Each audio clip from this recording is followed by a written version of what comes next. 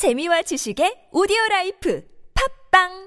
Ever had the feeling that your teacher got it wrong when you were at school? Yeah. Ever had that thought like, no, this is not right. There's something fishy. I don't believe this. Well, it turns out, Bajaj, you could have been right and your teacher could have been wrong. That's true. Or it could be, oh, teacher, you're right. That is so amazing. And then 4 years down the line, you realize that your teacher was wrong. My goodness. Well, today we're going to deal with some of those facts that, are not actually facts. They may have been taught to us that way, but they are in fact fictions. And we start off with one that I was very distressed when I found out as a kid, about the Vikings. Now, you're familiar with the Vikings? Yes, the people who ride the ships all across the seas. What's the image that comes to mind? Okay, huge beard. Sure. Huge people. Yeah. Wearing the helmets and the gear. Okay. They got the horns. I'm going to have to stop you there, Bajaj. Why not? Because, you may think of horned helmets when you think of Vikings, but they didn't actually have any horns at all. But every cartoon character of the Vikings... I know. I'm not disputing that, Bajaj. I'm saying you've been misinformed. What? You see, in depictions dating from that period, we get warriors, they either appear bareheaded or just very simple helmets, made of iron or leather. And in fact, despite years of searching, archaeologists have only ever found one Viking-era helmet with horns. Only one in all their research. And in fact, only one complete helmet that can be definitively be called Viking has turned up. It was discovered in 1943 in Norway. It was a 10th century artifact. It had a rounded iron cap, a guard around the eyes and nose, and no horns to speak of. So in fact, Bajaj, you want to know where we get the horns from? Where? It goes back to the 1800s when Scandinavian artists were including the headgear in their portrayals of the raiders. And then when Wagner staged his Der Ring des Nibelung opera cycle in the 1870s, the costume designers put horned helmets on the Vikings.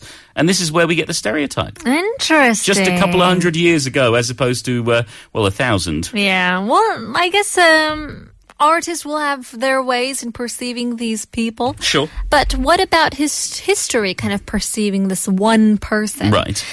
Napoleon. Tiny. Was not short. No, he was tiny. He was not. He was shorter than everyone else. He had the short man complex. That's why he wanted to take over the world. He did not, though. Explain. Most of the time, Napoleon is remembered for two things. Being a mastermind behind war, finding out how to win war, and being short. The so-called Napoleon complex, named after him, describes men who have kind of an inferiority complex, or more aptly, a short man syndrome. Yeah, of course, because he was tiny. No.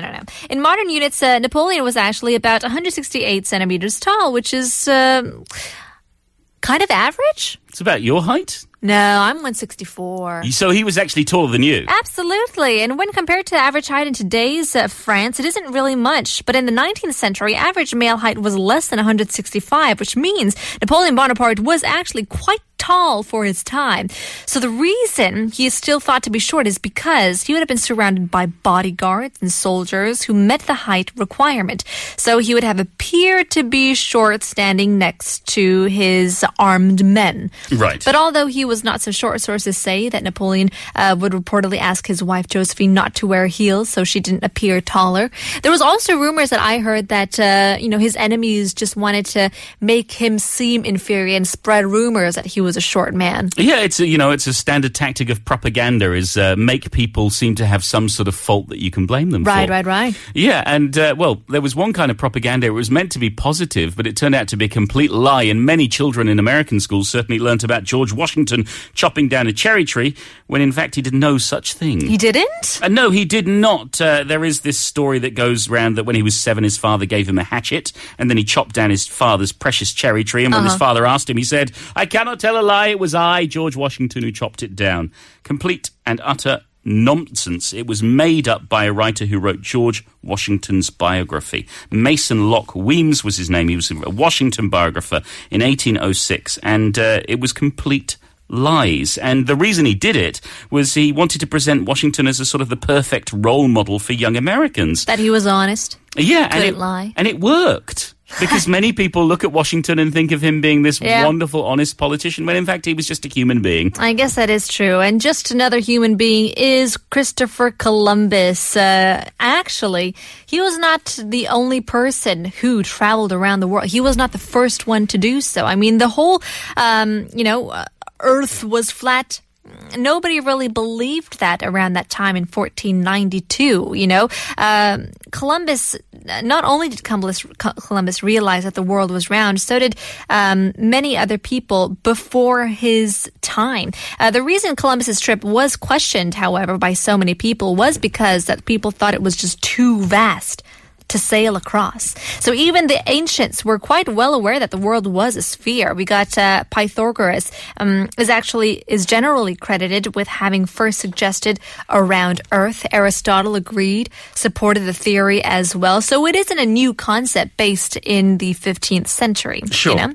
Then why have so many school children been taught otherwise?